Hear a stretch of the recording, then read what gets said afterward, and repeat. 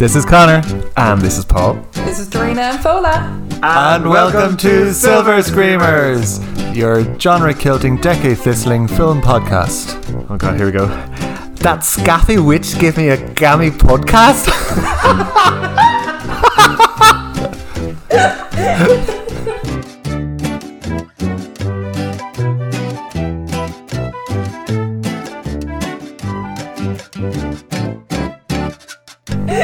Best Scottish accent I've ever heard. Yeah. Well done, Paul. Would you know I lived in Scotland for a year? I remember when we went to visit you in Scotland and we were getting, myself and Sarah Corcoran, and we were in a taxi. We were sitting in the back and Paul was up front with the taxi driver. And the taxi driver was like, "Hoochie-booty." And Paul was like, "Oh yeah, I know, yeah, I totally agree." And myself and Sarah were in the back going, "What the fuck are they talking about?" I love how Connor called us visiting when it was actually stalking. Well, there you That's go. a different story. For a different podcast. I can understand Scottish, I just can't speak it. But hang on. Last week we had a guest. This week you might have heard two voices there, sort of. Because it's not just Connor and Paul this week, it's also Dorina and the youngest ever podcaster. I'm going to say this is probably one of the youngest ever podcasters ever. Mm-hmm. The beautiful Fola. Yeah. The 6-week-old Fola. 6-week-old Fola, yeah. She's paving the way already. We asked our dear friend Dorina to join us today. So welcome, Dorina. Thank you. Looking forward to it. This is one Disney film I will quite happily let Fola watch without me having to interrupt her and tell her, "That's wrong. Don't do that." We asked you, unlike David, where we thrust Fantasia upon him, we asked you in advance, can you give us two films that you would like us to cover? You gave Connor Princess and the Frog, and you gave me Brave, and Brave won. But as we have done the last few times we've had a guest, as a way to kind of get to know Dorina, we want to ask you about your experience with film, Dorina. So we asked you to tell us a couple of films that you would bring to a desert island. Yes, I think they're actually all Disney related. Oh, okay. Well, that okay. fits with the theme. Yeah. Bar one. Films I would watch over and over and over again are Cool Runnings. Oh, Okay. yeah, okay. Is that Disney? It is, and you actually gave me that initially. I did, because I didn't realise it had to be animated. Yeah. I love Cool Runnings. It's Okay. a very good film. True story. True story, yes. It is. I do like films based on a true story. League of Their Own. Okay, baseball, Madonna. Tom Hanks, great film. Unbelievable film. What's your one Don't of the think I ever guns? saw that. Gina Davis, Ina Davis. Rosie O'Donnell. Rosie O'Donnell. Oh, my favourite, Tank Girl, Laurie Petty. Yeah, she is in it. Take my word. I don't do actors and actresses' names. And then I couldn't choose a third.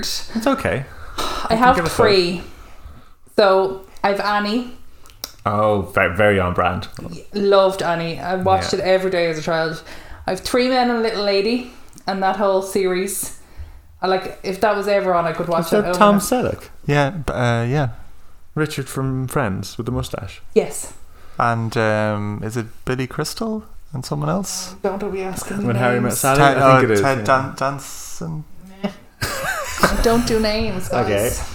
And Free Willy. Even though Free I've Willy. now learned how bad that film is, and I feel very sorry for the orca, it is such a good film. Also, Laurie Petty. You love Laurie Petty. Was Laurie Who Petty is in Laurie that? Petty? Laurie Petty is the orca trainer. And she's yes, also in. She's Dottie Yeah, in League of Their Own. Is it Dottie? I The don't little know. sister. yeah, She's also in Orange is the New Black, isn't she? yeah. Is she? What she She was the one who was a bit crazy. Who she used to, before she was in prison, she used to give coffee out to everyone, and she'd really Oh yes, I loved her. Yeah, she's awesome. Oh, I do love Laurie Petty. There you go. I just told you one of your favorite actresses. Yeah. Now I know the answer to that question. Yeah, she's in a film called Tank Girl, which is the film that I love that everyone else hates. She plays the title character. So Cool Runnings, I've never seen that. You've never seen Cool No, I Runnings? haven't. Maybe. Are you joking? No. Okay, you absolutely have to watch Cool Runnings. I've never seen Cool Runnings. I remember watching that as a kid, when I was. No, it was one of those films that I know all about it. I know It's just I've never actually watched it. No. Did you grow up in the 90s? I mean, yes, because I'm a year older than you, and we hung out when we were. Like, how did you go through life without seeing Cool I Runnings? don't know. It's just a film that skipped me. But it was John like- Candy, was he in it? Your Man from Home Alone. Yes. John Candy, yeah. Yeah. Yes. And he was in it. Yes, no, sorry, was. No. Who? John Candy, yeah, he was in Home Alone. He was in the van driving Catherine O'Hara back to. Yes, sorry. Yeah. I was like, I know that act. He's in loads of things Yeah. around those. The 90s kind of guy. I think he died, didn't he? He did, yeah, he had a heart attack. Yeah. That film is a true story about a Jamaican bobsleigh team. Is Yes. that right? And why is it that film Oh, it's so special? hilarious. There's this character, I think his name is Sanjay. I haven't watched it in like a year, maybe. I don't think I've ever gone a year without watching it. It's on like every Christmas time. Is it a Christmas? It's not a Christmas movie, but it's on. It's a film It's people kind watch. of like it. a family fun movie that Yeah. it would be on over Christmas and that, yeah. And how true to life is it? I wonder. It's a really interesting story. No idea how true to. I know it's based on a true story, but other I than that, can't exactly remember. Like, I remember the premise of it, but I can't exactly remember it scene by scene or anything like so that. the main character, I can't remember his name, and there's 4 guys obviously in the bobsleighing team. Okay, 2 of them were runners, and they were in, or 3 of them were runners, and they were in a race, and they would have, I think, like they were top 3 favourite to win, to go to the Olympics for Jamaica in running. And one guy tripped, and the 3 of them then fell, so then they never got to compete to go to the Olympics. So their careers in kind of running and Olympics was over. They really want to go to the Olympics. So then one of them came up with this. Then your man, what did you say his name was again? John Candy. He was a bobsleighing hero who had moved to Jamaica. And then, so they came about, they set up this Jamaican bobsleighing team. They had to go get sponsorship. They got laughed out of everywhere. But then eventually they got it, and they like practiced in Jamaica. Like the first time they saw snow or ice was when they went to the Olympics. So was it just like on a wooden track or something? No, like on a hill. Or like a dirt road. Wow. And then they went to the Olympics, and like they used to sit in the bath and practice. And there was this character called Sanjay, and he carried an egg with him everywhere. And like, so anytime they had an accident or every time they finished the race, Sanjay would make sure the egg was alive. But he'd always say to the other guys, he'd be like, "Are you alive, man?" And it was just, I can't explain it. It's just a really good film. Just a feel good movie. I think Fola's trying to interject there and say something. She hasn't watched Cool Runnings yet. You will, don't worry. Christmas is coming. That's just interesting. That's a sports film, and then League of Their Own is also a sports film. So maybe you like that type of story where there's kind of inspirational. It's also based on a true story. League of Their Own. Again, a film that I should have but have not seen. I don't think I've seen this now either. This is a film you would love. I mean, it's like a LGBT classic. I think like it would come into your top favourite movies like so quickly. So this is based on when the men went to war and they were going to be without baseball. So they created a women's league to keep the men staying at home entertained with sports. And then they wanted to dissolve it all, even though it got so popular in the end. So anyway, they decided not to dissolve it, and the Women's Baseball League was That's created. incredible. Out of the World War II, was it? No, I imagine Vietnam. Oh, Vietnam. Yeah. One of them wars. I would guess Vietnam. That would be my guess. Yeah. Cool. Okay. Okay. So they're your films that you love. Yes. Desert Island films. Yeah. Now, I actually find these ones more interesting. But what is a film that you love that everyone else seems to hate? Because I think Cool Runnings and League of Their Own, they're generally considered great films. I'm not sure it's a film people hate, but it's a film I'm really embarrassed to admit that I love. Okay. And it's also a film I think people be like, that's not a good film in any shape or Yeah, form. that's exactly what we want.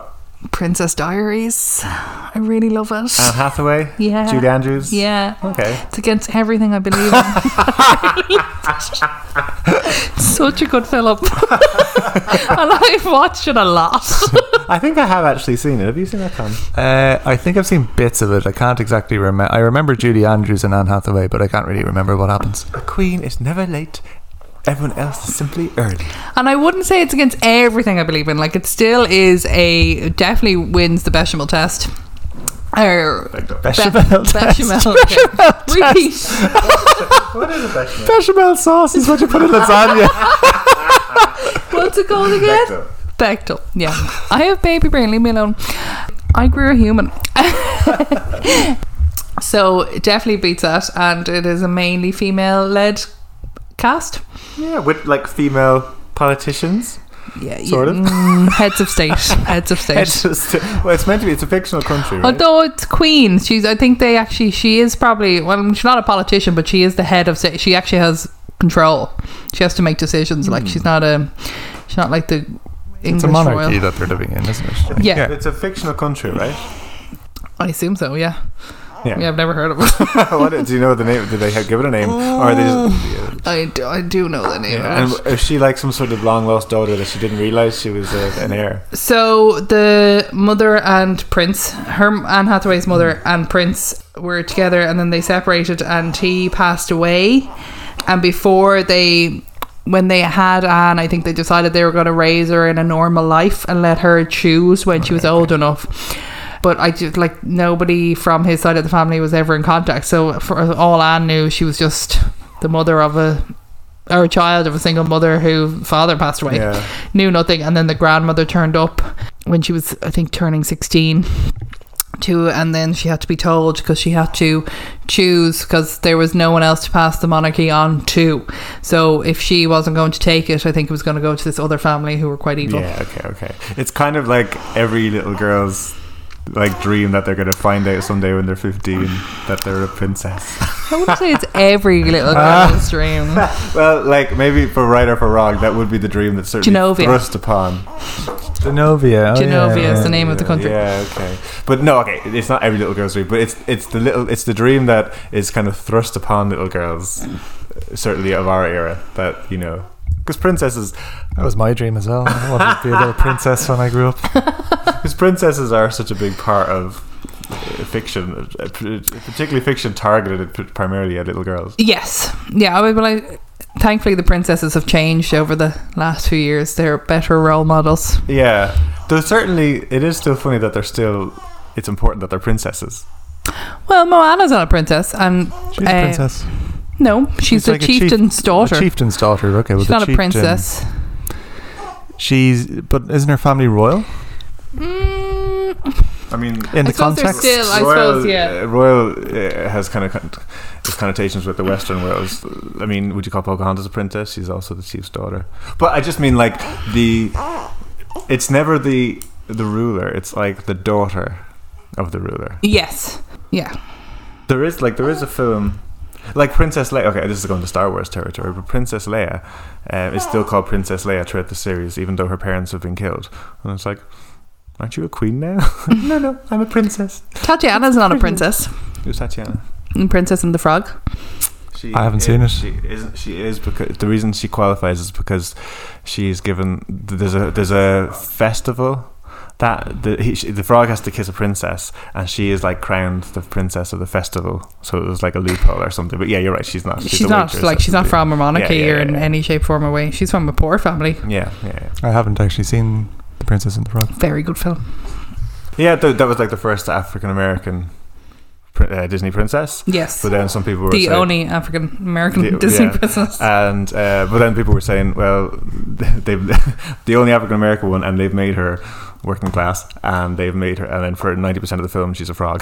So that was, some people were saying that was she was a frog. I thought the prince was a frog. She's a frog she for turns part into a of frog for yeah, it's not ideal, but they're moving in the definitely right direction. They've a good way to go, but they're moving in the right direction. I guess we're going to talk a lot about princesses today. I kind of feel like they have replaced their stereotypical female bad role model lead with kind of making fun of gay men.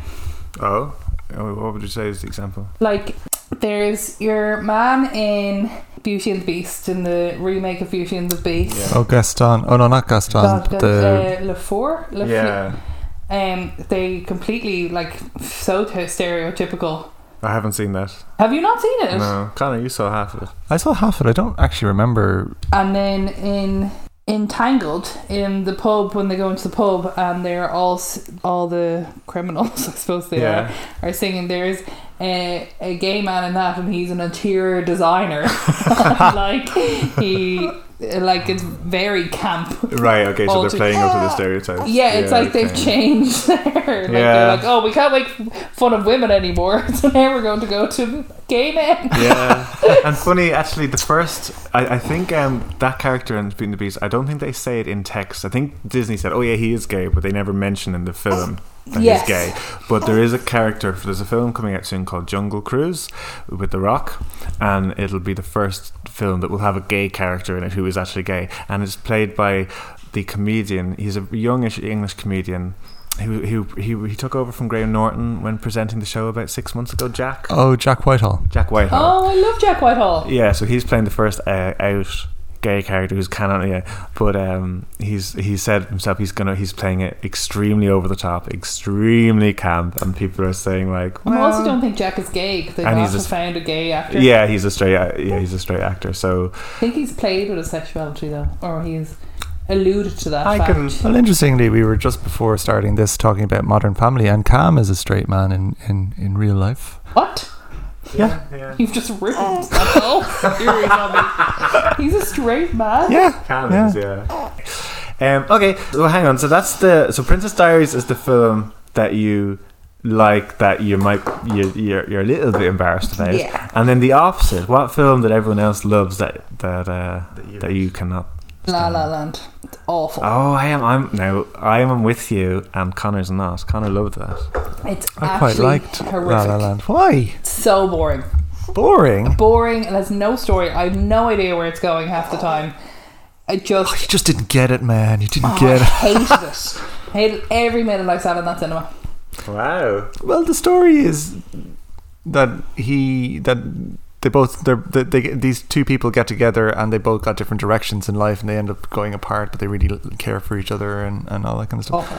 No, sorry, I lied. I didn't hate every second. I got so excited with the opening number with the singing on the road and all that. I was like, oh, this is going to be right up my alley, and then no, awful. I actually hated that opening number. I found the music in that film, particularly the chorus ones where everyone is singing, like, do you know, like, I think of West Side Story or Oliver, you can hear consider yourself, oh, you can hear all that. I couldn't hear what the chorus were singing. Yes, it was all just like I couldn't understand, and I was like, what are they singing about? I don't know. Try that in Scottish. That wasn't Scottish. I did think Emma Stone was good though. I liked her performance. I just felt they went, this is the, they kind of went, okay, the film is basically a love story, now we'll film it on separate days, separate places, go with it where you want, there's no script. I do think it was disjointed in bits. It does it. Yeah, in bits. It had one of the best, like, a song I still listen to is the John Legend song in it, which is, what's it called, Light a Fire or something? Yeah, I don't know. That's really, really good.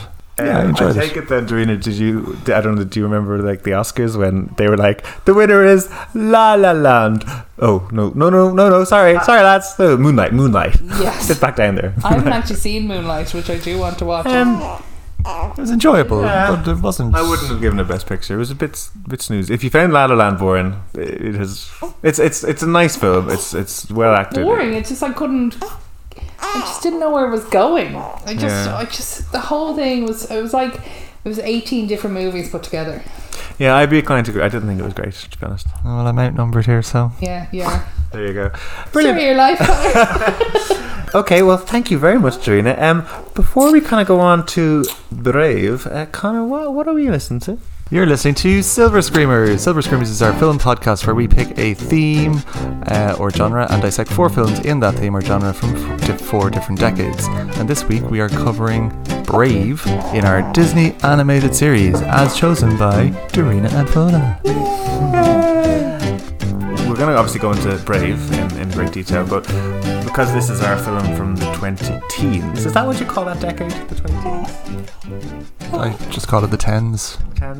We watched a couple of other films this month, you and I did, from that decade. And you mentioned Tangled earlier on, Dooney. We watched it too. Yes, I watched Tangled. Was that your first time watching it? No, I've seen bits of it, but I've never watched it in full. So it was my first time watching it in full. Well, we had to watch it in bits because fucking Disney Plus kept stopping and stop! It buffers it's all really the time. Annoying. It's Yeah. so annoying. Disney sorted out. You got billions sorted Disney out. must have more money than Netflix. Yeah, you would think. Wouldn't you? Yeah, and I'm Netflix glad it's never not. buffers. Not that I'm glad it was buffering for you, but I thought it was our connection. But it's dreadful. It's awful. Yeah. It's so You see, irritating. it doesn't buffer for my brother, and he's got like 100 megabit connection or something. So I think it must be it's high demand on broadband. Yeah, but you shouldn't need. We have a perfectly decent connection. We play online gaming, and there's sometimes a bit of a delay, but most of them it's fine. That should be enough to watch a Disney. We actually pretty much couldn't watch Tangled last week because it was an unpleasant experience. But also know your audience and don't release your app in Ireland if you're going to need 100 gigabytes. Yeah, I imagine for kids that must So be very irritating. frustrating for kids. Do you know what I did with Brave? I started it and paused it and left it for a while, but it still buffered halfway through. Yeah, we were okay for Brave. Tangled was, and to be honest, I actually think it. Slightly, Well, Brave started doing something new, and it started going into slow motion, and it was like, "Oh, hi there." Paul just I was like, "Well, this is new." So you're talking whale. I actually think it's slightly, because I thought Tangled was lovely, but it's left a slightly sour residue for the film because we watched it in 3 different sittings. I felt like it was just the longest film ever. Yeah, and you don't need 3 different sittings for a Disney film. No, They're only an hour and a half. But that being said, I liked it. I thought it was really sweet. Tangled. Yes, I did like it, and again, it's another film with a better style princess than. Yes, the Disney are getting. They're waking. I won't say they're woke yet, but they're waking. They're waking. I will say she has a very good colour for someone who's been locked in a tower with no sunshine or air for 18 years. Yeah, she's very dewy. That had some great songs in it as well. Tangled, Mother Knows Best. And yes. What was the other one? Yeah, it was. I felt it was that film in the pub was very good. That song. Yeah, that was pub. great. Yeah. I also thought Rapunzel herself was. I liked her. Yes. I liked her as a character. I didn't like her mother kept making hazelnut soup, which I thought sounded gross. Parsnip soup. No, It was parsnip and hazelnut. I think it was something weird like that. Parsnip was definitely involved. I wouldn't mind hazelnut soup. Like eating melted Nutella. Yeah, Yeah, okay. well, like you have hazelnut milk, which is fine, but I don't like soup. I think it was parsnip and hazelnut. I don't think it was the hazelnut alone. I think it was the combination of ingredients. Yeah, one thing I really hazelnut bechamel sauce. One thing I really appreciated about Tangled is that I didn't get that. One thing I appreciated about Tangled was that I do think there's a slight tradition in new Disney films to move away from your traditional villain. So, without spoiling it, if you look at a lot of the Pixar films, the bad guy ends up being someone. It's like, oh my god, that nice person from the whole film is actually a bad guy, and that happens a lot. Well, your traditional Ursula villain, your Jafar, your evil queen, established at the start. Yeah, established from the beginning. You don't see that as much in modern day Disney films. There's not really in Brave, and I was good. I liked having a witch, a evil cackling villain in Tangled that was more your tradition. That had the big epic death at the end. Who had a big villain song. Yes, I suppose Mordu was the evil character in Brave, but he's not like a character. He just kind of yeah. And actually, the witch in Brave, we'll get onto it, is actually quite a sweet character. But she's kind of a trickster, but I don't really get her, and that will come into my thing with that. What was the other one we watched? We watched Coco.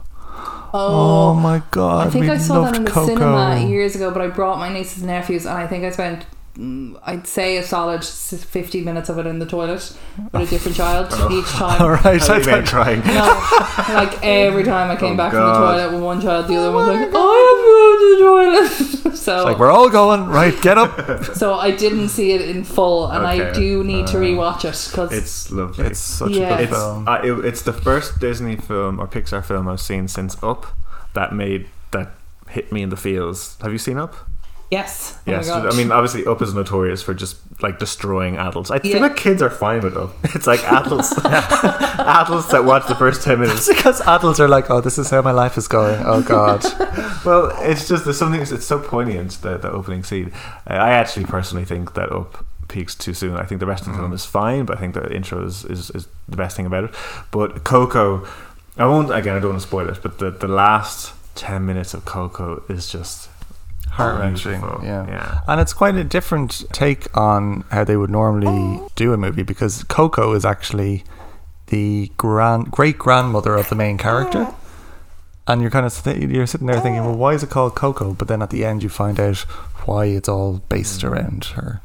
Not to spoil it again, sorry. Yeah, no, I do look forward to watching it. Yeah, Again. you're right. We were In full. on the couch like crying at the end of it. One thing that Disney have been very good at is that they're very good at capturing a particular culture and just making it look beautiful on screen. So for Brave, like the Scottish Highlands just look Incredible, amazing. yeah. And then for Coco, Mexico just looks incredible and you want to go around. And then you could say the same thing for Moana, like with the South Pacific Islands. They're very good at making these the scenery and the setting is almost the character in these films. That's something I was going to actually talk about. Is that a new thing for Disney, where they take a particular culture and then they take, say, elements of that culture or a particular story, and then expand it out and tell that story in a particular way?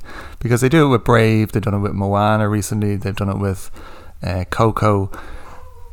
Can't think of Did anything any other before? ones. They've done like Frozen, isn't it culture? No, well, Frozen's Scandinavian, yeah, but like her mother is an indigenous. but it's I find these His mother. Anna and Elsa's mother is an indigenous. I don't actually know the name, but an indigenous of Scandinavia, like Oh, okay. a Swede. there's a name. I guess like I don't want to say Inuit because they're not Inuits, but it would be the indigenous people of northern Scandinavia. Okay. And they would have. There was a good bit of research and also the lore of Nordic lore, like that would have taken a big part of the film as well. I didn't find with Frozen that it was exploring Scandinavian culture, but I found with like Brave, it was very exploring Scottish, Moana, Polynesian, and I thought these were it was much more evident in these films more recently that they're taking particular cultures and exploring particular stories in those cultures. I mean, I think they're probably being more researched, and they're also.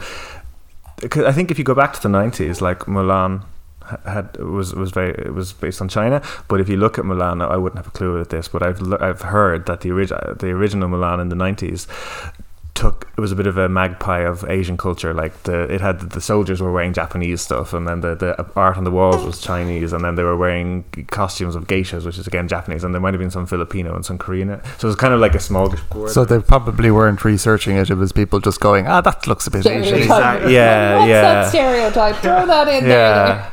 I do that. I mean, like you could maybe look at the Hunchback of Notre Dame, and like certainly the artists spent a huge amount of time at Notre Dame Cathedral, capturing its vastness, and there would have been gypsy culture used. And then Agrabah, I mean, they never actually said it was Baghdad, but clearly Agrabah is based on Baghdad in Aladdin. I think they're probably doing it more accurately, but I think they have done it before. Again, probably more insensitively because it was all a lot of white people picking and Aladdin choosing. wasn't. What? A lot of white people. The original cartoon was. Was it? The animation. They weren't really white. The actors who played Aladdin and Jasmine were all yes, white. okay, sorry, yes. But the cartoon itself, No, they weren't. Though there is some criticism that they're like probably Aladdin. whited in some way. Yeah. Well, they are, like, I mean, Aladdin himself is not, he's quite pale. Yes, yeah. He also has like Jasmine and Aladdin have quite white Eurasian features and American accents, while the soldiers that Jafar, they have more Eastern accents and have more Eastern yes. so Okay, it's like and then the Disney evil is very problematic. yeah, and then the villains are just English, which that's fine. Isn't there supposed to be like, I think you touched on this before, like loads of sexual references In what? in Disney films? Like, I've heard before, and I've never actually paused to look at it, but I've heard before that like at some point in the Lion King, like the leaves part ways and there's like a shape of a penis. And Yeah, I've heard that before. Aladdin, there's another one in Aladdin when he's singing that song. There's a line change in it, like a very subtle line change that's very like sexual. There's a couple of things like that. There's loads of like rumors about We things like that. we were talking, I think, with Dave about animation and animated movies and TV shows.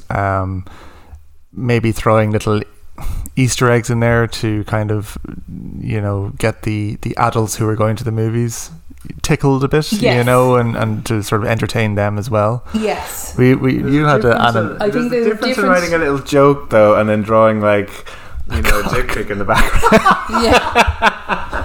I think there's some really problematic stuff with it. Well, I know in The Little Mermaids, the priest who marries Vanessa and Eric, they had Sorry, to. just as I picked up my phone to Google about this, Jason has sent into the group, and I don't know what's it in relation to, but it's an eggplant emoji and a smiley face. I feel like he's listening in. No, in the priest in The Little Mermaid was meant to have an erection, even though the animator said it was his knee, but the way he looked. And then the castle on the VHS of The Little Mermaid, it was very phallic, let's just say. Yes, the rumour has that it's a penis. That's one. So in The Lion King, it's after Simba lays down on the cliff, just flies up in the air and forms the word sex for a brief moment. Yeah. I mean, I could just be a... That is problematic. Well, Like, you'd want to know why. but I mean, it's so subtle that like nobody noticed and stuff that Still like... made for children. But the children aren't recognizing this. No, actually, probably none of the adults are recognizing it until somebody actually slows it down and goes, "Oh, that's the animator having a bit of a laugh." Yeah, and like I think these things were discovered later. Yeah, But you no, wouldn't notice it really. I suppose, yeah, you could maybe explain away that one. I'm not sure you can explain away just forming the word sex. But it's so Or, like how many like- times have we watched that film and we've never noticed it? No, I know, but like they do like they're princesses at times where Oh, very you just said doo-doo? That's inappropriate. they do Doo-doo. they like they're princesses at times wear very sexualized outfits that Oh, there's no yeah. need for, like in yeah. Frozen. Like, why does she have to go and wear that outfit? I think Ariel's quite sexualized in The Little Mermaid. Yeah. And I also think Esmeralda in Hunchback of Notre Dame is I mean, she does a pole dance, and then there's a song about from the judge who's like, he's looking in the fire and she's like dancing naked in the fire, and he's like, basically, I want to give her the ride, but I also hate her because she's a gypsy and I'm racist, so I'll say either she rides me or I'll kill her. That's what I'll do. Excellent. Yeah. but at the same time, I love that song, so I kind of think that's more, he's a villain, so I don't necessarily think, yeah, I don't know how I feel. Have you seen The Hunchback of Notre Dame? No. Connor doesn't like it. I think it's one thing. I think it's excellent, actually. It's not very Disney. No. Any other films we want to talk about before we go on to Brave? I watched Zootropolis. Oh yeah. I think it's called Zootopia in America, and in Europe it's called Zootropolis. Zootropolis. Okay. Or one of the other Yeah. ways around. I was actually looking on because I have to pick a movie for the end of this, and I just said all Disney animated movies, and that was one of them that came up, and I don't think I've ever even heard of it. Yeah, see, I looked at the list from 2010 to 2019 to look at films, and so I decided I'd pick one film I hadn't seen, and Zootopia was written on, and when I went to try and find it on this Disney Channel, I couldn't find it, and then I was like, why is it not on it? And then I realised it was called Zootropolis. That's so strange that they would change it. Change the name, I don't know why, but it's a very good film. They're all animals living their like human lives, but as animals. But it's a very good film, and it's about this like rabbit who wants to become a police officer. She becomes a police officer and she moves to the big city, and then predators start being predators and stop acting as humans who just all live in harmony and start killing prey animals, and they're trying to figure out why. It's all like, it's a very good film about corruption, and Is like it kind of Animal Farmy kind of? I haven't seen Animal Farm, so I'm not. It's kind of like dictators, like these animals Well, that's have very much a in government, and then these sort of pigs started becoming dictators almost. And No, it's very like, it's basically a film about humankind, but they've just put really cute animals in. as the humans. Yeah, which is what they did in Animal Farm, I guess. That's about a very specific thing, but this seems to be more about a general humankind. But also there's a lot of teaching about like our diversity and our differences and how we've more in common than we have not, and like how we should all live in peace with each other, and how you can be anything you want to be, that you're not defined by what you are and stuff. Well, we must stick that on. I'd like Yeah, that sounds good. Yeah. I have it. Anyway, okay. So listen, it's 40 minutes in. We talked about Brave. So I wanted to talk a little bit about Pixar, but maybe we should just do the synopsis first. I think we'll go into our synopsis. Okay. Tarina, it is tradition that the guest does the synopsis. Okay. Okay, you ready? Ready, set, go. So the opening scene is a princess, and she's there with her queen mother and king father. The king gives her a bow and arrow. The queen isn't very impressed. Princess shoots her arrow and she runs into the forest. In the forest, she sees these things called wisps, and she starts following them, but then her mother calls her back. She goes back, then this big evil bear called Mordu comes and starts trying to attack the princess and the queen. The king ends up in a fight with him, and then you skip on to the next scene, and it's years later, and the king has lost his leg from that fight. She's going for it. And what? You're going for it. Go on, keep going, keep going. And they've had triplet princes since, and the princes are allowed to do whatever they want, and they cause havoc all the time, and the queen's constantly on the princess's back to be more princess and ladylike, and she's trying to develop her or teach her into marriage and all that kind of crap. So then they're having dinner, and these letters start coming in, and everybody's accepted, and the princess wants to know what they've accepted for, and basically the queen and the king, really the king you can tell is not that interested in selling his daughter off for marriage. They've invited the 3 suitors to come and fight for their daughter's hand in marriage. The princess is not impressed by this. So they end up in a big fight, but anyway, they come. The 3 mediocre men, I will say, come for these amazing mediocre is princes. generous. Yeah, mediocre is very generous. The middle guy was hot. Story of the life, amazing women with crappy men. So these 3 men come and they try to fight for the daughter's hand. Sorry, I forgot to mention that the queen is hell-bent on this, because basically the kingdom is based... Before their kingdom, there was another kingdom, and there was 4 princes, and the king left the power to the 4 princesses, and one prince got very greedy, and he tried to steal all the power from everyone, and he basically destroyed the kingdom, and he was Mordu. Oh my god, 44 seconds. Okay, so the princess chooses archery for the princes to fight for her hand in marriage, and she realises that the firstborn can compete. She is the firstborn, so then she competes for her own hand, which is a very cool part of the movie. And she obviously kicks all their asses, and then she goes into the woods to try, and she has a big fight with her mother. She rips the tapestry. She goes into the woods. She finds a witch. The witch gives her a pie. She brings it back to the mother. The mother eats the pie. The mother turns into a bear. We're cutting out the detail now. We're cutting out the detail. She has to escape from the bear before the father kills the mother, and then she figures out that she has to fix the tapestry to put everything back together, and it all ends well. And they all decide that everyone can choose who they want to marry, or their own destiny if they are going to be married. Well done. Well done. Oh, that was excellent. That had a lot of detail, and then at the end it was like no detail. This is what happens. Doing so well, and I looked over, I had 10 seconds gone, and I felt like I got loads in. So then I calmed down. I felt like I had loads of time left, and then I looked again. It was 40 seconds. I was like, ah. And I forgot to mention, I went back and then It sounds like a lot of time, but it's not really. It's not. No. It's really not. You did very well, but you get bogged down in like the first 5 minutes of the film. Yeah. But to be fair, I've said this a lot of times before. You have to set the stage before you can tell the story. Yes. So it's very hard to just. Well, in fairness, these 2-minute 40s are not giving you an in-depth, setting the scene of the movie kind of thing. No, it's just a catch-up for the listeners. And there's certain things that aren't important to the movie, the fact that the 3 princes turns into bears has repercussions on the movie. It's just a part of the movie. Absolutely, yeah, you're dead right. Honestly, the princes could be taken out of this film and nothing would be lost. No, apart from comedy and stuff, and I like them, but they're there for the comparison of how they're both. Well, that's actually no. You're right. Actually, I didn't think about that. That's a good point. Why did you pick this film? Because she hates men. Yeah, that's it.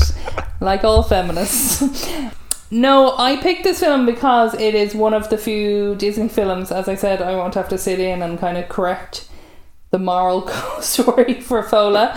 on, and I just think it's really it's a great film. I think it has a really good storyline, and I don't think it's that far off reality at the moment. Like, I still think there's a thing in society where women are felt like they have to get married and they have to have children, or they're not worth anything, or that's how their legacy is defined. Like, so I just don't think it's that far away from reality at the moment. And I like that there's no men involved in this princess's life. She has no interest in men. She's not saved by any men. She doesn't lust after any men. Like, you know. I think I'm going to be a bit harsh on this film, and it's not that I didn't like it, because I did. Because it's a woman? No, I actually think that this film does Merida a bit dirty in some parts, and that maybe we'll talk about that in a bit. Yeah. So I'm just curious I'm going to be maybe coming from a different angle than from you, and I think this is a good film, but I've seen it now. I don't think I need to see it again. I actually had seen it, the entire thing, and I thought, I've never seen this before, and then I watched it and I was like, I've seen that entire movie before. Yeah. And I've watched it like 3 times. Yeah, I guess we'll get into it. Oh, Paul's just preparing you now. No. I'm going to sit back with some popcorn and watch this battle unfold. This is going to be thinking my battle will be with Connor. No, but I'm not. I'm on your side, Dorina. I hate men too. No, my angle from this is that I actually think Merida is done a bit dirty. Well, like, what do you mean by that? Because she apologizes for being selfish. She I don't think Merida's a thing wrong in this film. And I think this film pitches it. She turned her mother into a bear. Yes, okay, no, I get that. Well, I also think that comes out of left field. So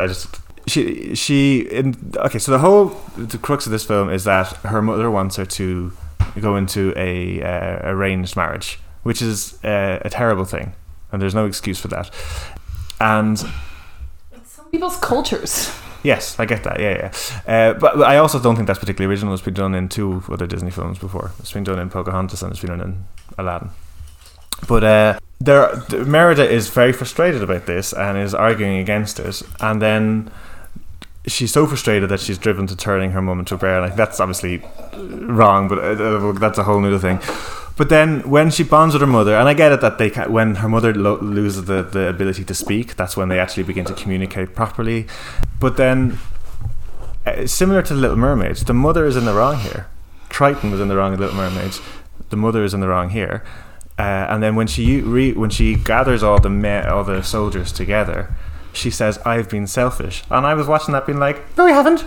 You haven't been selfish at all. She has done nothing wrong. Obviously turned the mother into a bear, but in terms of her character, she was so controlled by her mother and was being treated differently to her brothers that she did, like, she was kind of she had to do the thing with the bear, and she ends up, and I feel like the film is like putting them like that they met halfway in between, when actually it was her mother that should have done all the growing, not Merida. I don't actually know if I agree with that. I think both the mother and the daughter come to a realization that they were both pig-headed and started at 2 ends of a spectrum and came together to understand each other's point of view. And I think possibly a princess or a prince or a princess or whatever, when you're in that situation, there might be an element of duty and responsibility, which is not very pleasant, or which is thrust upon somebody, but it might be that there is an element of responsibility, and she had totally disregarded that because of her mother, because her mother had been thrusting that upon her so harshly and saying, this is what you must be and what you have to be, rather than coming at it in a more diplomatic point of view. But I think possibly she was recognizing that, having been turned away from her responsibilities because of her mother, she had been a little bit selfish. I also think you could make the exact same argument for the mother, because the mother feels like all she's doing is all she knows. You know, that's how the mother life went, and I suppose they're portraying it in this movie as if it's like a cultural thing. It's just the way things are. So the mother doesn't think she's doing anything wrong. Actually, what she thinks is what she's doing doing 100% right. She thinks she's looking out for her daughter's well-being and doing the things that she thinks that daughters have to do. And like, she's not doing it in a particularly... like, they butt heads, they can't see each other's point of view in any way, but she's not an evil woman in any shape, form or way. Like, she's frustrated with her daughter, and they're both frustrated with each other, but I'm not sure. I disagree. I think the mother is... I think when at the end, when they kind of come together, as they started both on these two different ends of the spectrum. Maybe she was being selfish, maybe the mother was being selfish, but when they come together, they both concede on certain points for the better of the community. What does Merida concede on? Well, Merida concedes on the fact that she is a princess, or not a princess, but she's a princess. Well, she apologises for her part in it, and the mother actually does all the conceding. So the mother has conceded that, okay, you choose your own destiny, you don't have to get married, and if you do, you can choose who you want to marry. So the mother does all the conceding. But Merida apologises for her part in that miscommunication that led it to be this dramatic thing. I think Merida probably recognises that she does have certain duties and responsibilities as a princess or a chieftain's daughter or whatever it is. I think she concedes on that point, but then the mother concedes on, yes, but I shouldn't be forcing you to marry somebody just because they're a person. You should be free to make your own decisions. And I think them both kind of coming to view each other's point of view leads to the benefit of all society, and you see all the guys going, I don't actually want to marry this one, I want to pick who I want to marry. And it kind of progresses. I get that, but I felt there was very little put up. Merida wasn't asked to do any leading, so to speak. She wasn't asked, and I think I would have preferred that. I would have preferred had Merida had responsibilities in terms of being a leader that her mother was trying to get her to do, and then she was skipping out on these responsibilities because she just wanted to ride across the fields.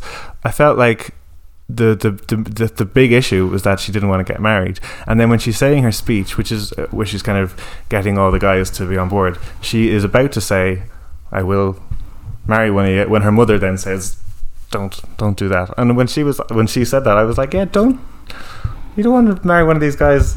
I know, but I think actually if she had said that and gone through it, and the mother had let her go through with it, the curse and the spell wouldn't have been broken, because the point of the curse and her becoming a bear was they both had to mend the bonds that sort of torn them apart. Yeah, the curse was to change her destiny. So the destiny wouldn't have been changed. Yeah, but I think that's a flaw, because I feel like the film is saying that Merida's being punished for not wanting to marry.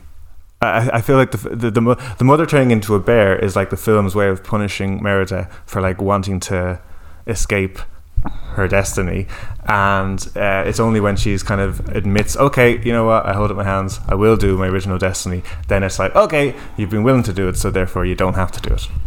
No, I think it's at that point when the mother hears what she's about to do, realizes, Merida comes to the realization that she's maybe been a bit selfish and irresponsible. How has she been selfish? Well, sorry, maybe not selfish, but that there are certain responsibilities, and that she's growing up in a culture that expects certain things of her, and she's totally turned against it and totally does not want to interact with it at all, and doesn't see things from the mother's point of view about how she was raised and what the expectations are. She comes to this realization, well, maybe there are certain responsibilities that I have, and that I have to acknowledge those.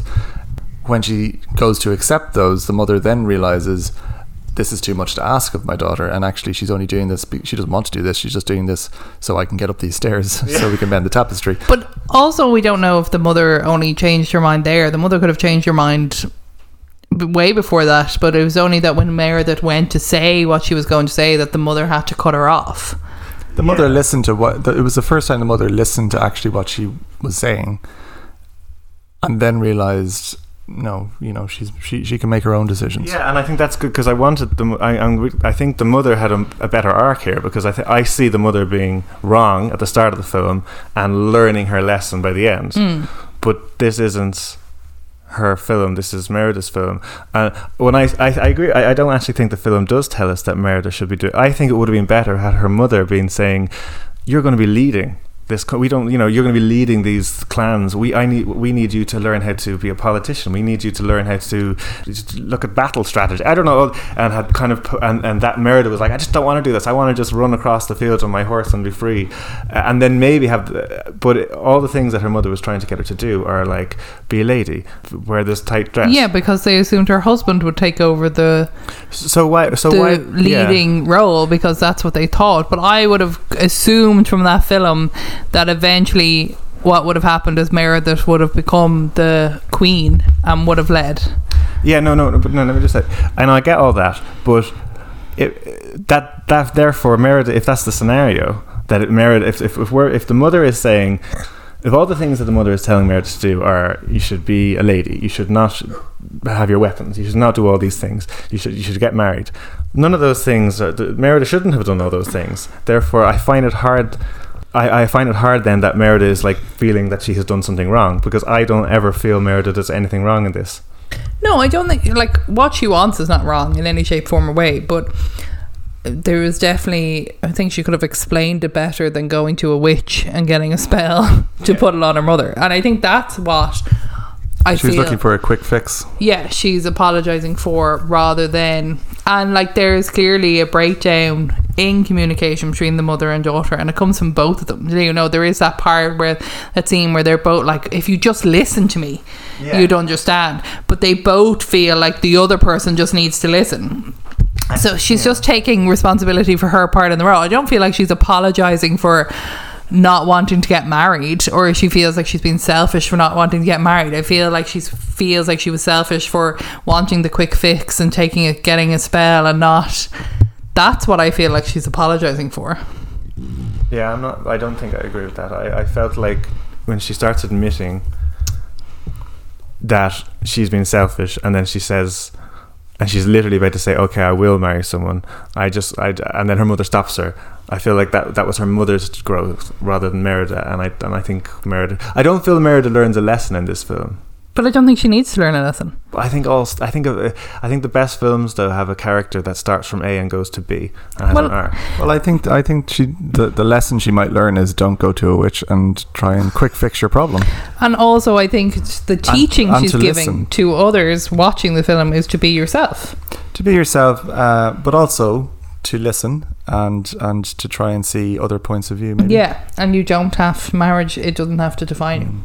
Yeah, I think the other thing is that Merida's mother, Merida wasn't going to marry somebody and they were going to stay where they were. She was going to go off to some other fella's kingdom or whatever and serve as the queen of that kingdom. So everything the mother was training her for was to be a lady and a queen off in somebody else's kingdom.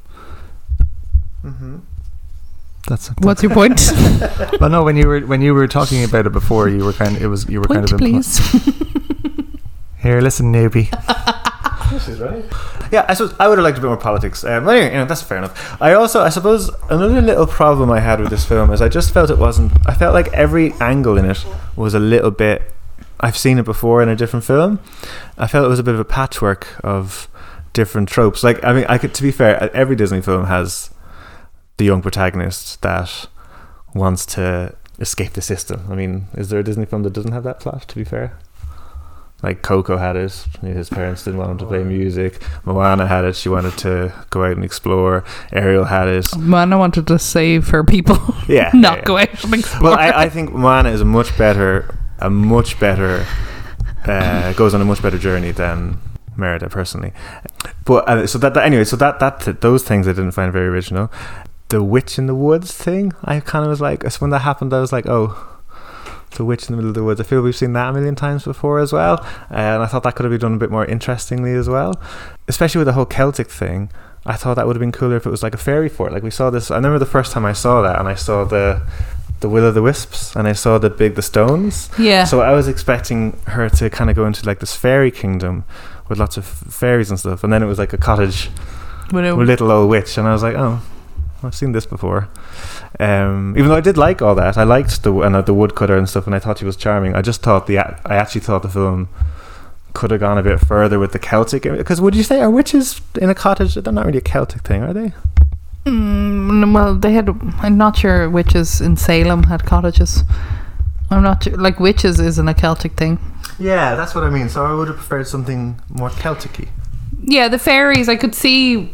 Well, I'm not sure. There could be an argument that witch is a fairy witch because she is quite odd looking and quite small. I would have liked them to lean into that more. And she does do the woodwork, which is not witch-like in other films. I think the witch was very much secondary in this. Normally a witch has an agenda of trying to trick a princess or something like that, but she was a woodcutter who didn't do spells for people because she had too many unhappy customers or dissatisfied customers. But when asked to do it, she sort of put her own twist on it. I actually quite like the character of the witch. I liked her. I liked the way, and Judy Walters played her. Who we got? Do you know Judy Walters? She No. She was in Mamma Mia. She was the one that wasn't Meryl Streep, or the one who wasn't singing "Does Your Mother Know?" Do you know the other friend of Meryl Streep? Yes. Do you know Harry Yes. Potter? No. Oh. Thankfully. Did you ever see Educating Rita? No. Did you ever see... Are we Billy really Elliot? going to play this game on a film podcast? Because it's really not going to go well for who you choose to be your guest. I liked her characterization. I liked all I would have loved had Merida ended up in a fairy fort and the exact same characterization, even with the woodcutting stuff, but her being like a fairy who kind of did it. I also kind of thought at that point it was hinting that there was a little bit of be careful what you wish for, because I liked the thing that you found that the old king wanted the strength of 10 men and then he got turned into a bear because bears are 10 times. That's clever. I like that. I thought it was a little bit vague when Merida was like, I want my fate changed, and she was like, well, here's a pie that will turn your mum into a bear. Maybe the only spell she knew was to turn people into a bear. That's like her specialty. That's what I got from it, is that's what her bad spells all are. They all have a bear involved. Yeah, I suppose I would have liked if this I would have liked had Merida said something like, I can't bear, this sounds so corny, but I can't bear my mum, or something. And she tricked her into saying something more, so that Merida, because to be fair, Merida never said that this is what she wants. Do you know, like, Careful What You Wish For stories? Like, there's the Goosebumps book where she's like, I want everyone's attention all on me, and then she gets turned into a statue. What she said was, I want to change my mother. So she Was it changed her not into a change my bear. destiny? I think she said, I think it was a bit of both, but I think she did It say probably was change my mother so my destiny Yeah. can change. Yes, yeah. I just thought bear was such a random thing, and also that's not even original. That's been done on Brother Bear. we're kind of going character by character, but now We're doing kind of- we've got it going in reverse or something. Yeah, a bit all over usually the we place. do the main character last, but yeah. Are we finished talking about Merida? Yeah, let's keep going. Are on we? that. Have we spoken about Merida? Well, we were kind of talking. Well, Paul was just telling us how he thinks that she's a crap character, and I'm on your side, Dorina. I think you're totally wrong. I absolutely disagree. I think Merida. I love Merida. I think she's the most interesting thing in this film. I just feel the film does her a little dirty towards the end. That's all. Does her a disservice. Yeah, but I think I love her on screen. I also think the way she is animated is out of this world. She's very, I could just look at her on horseback. For the she's whole film. actually like, I'm going to plug an Irish film now. There's an Irish film coming out now. I think it's only going to be streamed on Apple TV, which is a bit crap, but it's coming out on the 30th of October, called Wolf Walkers. Okay. And there is a look of the main character of Merida.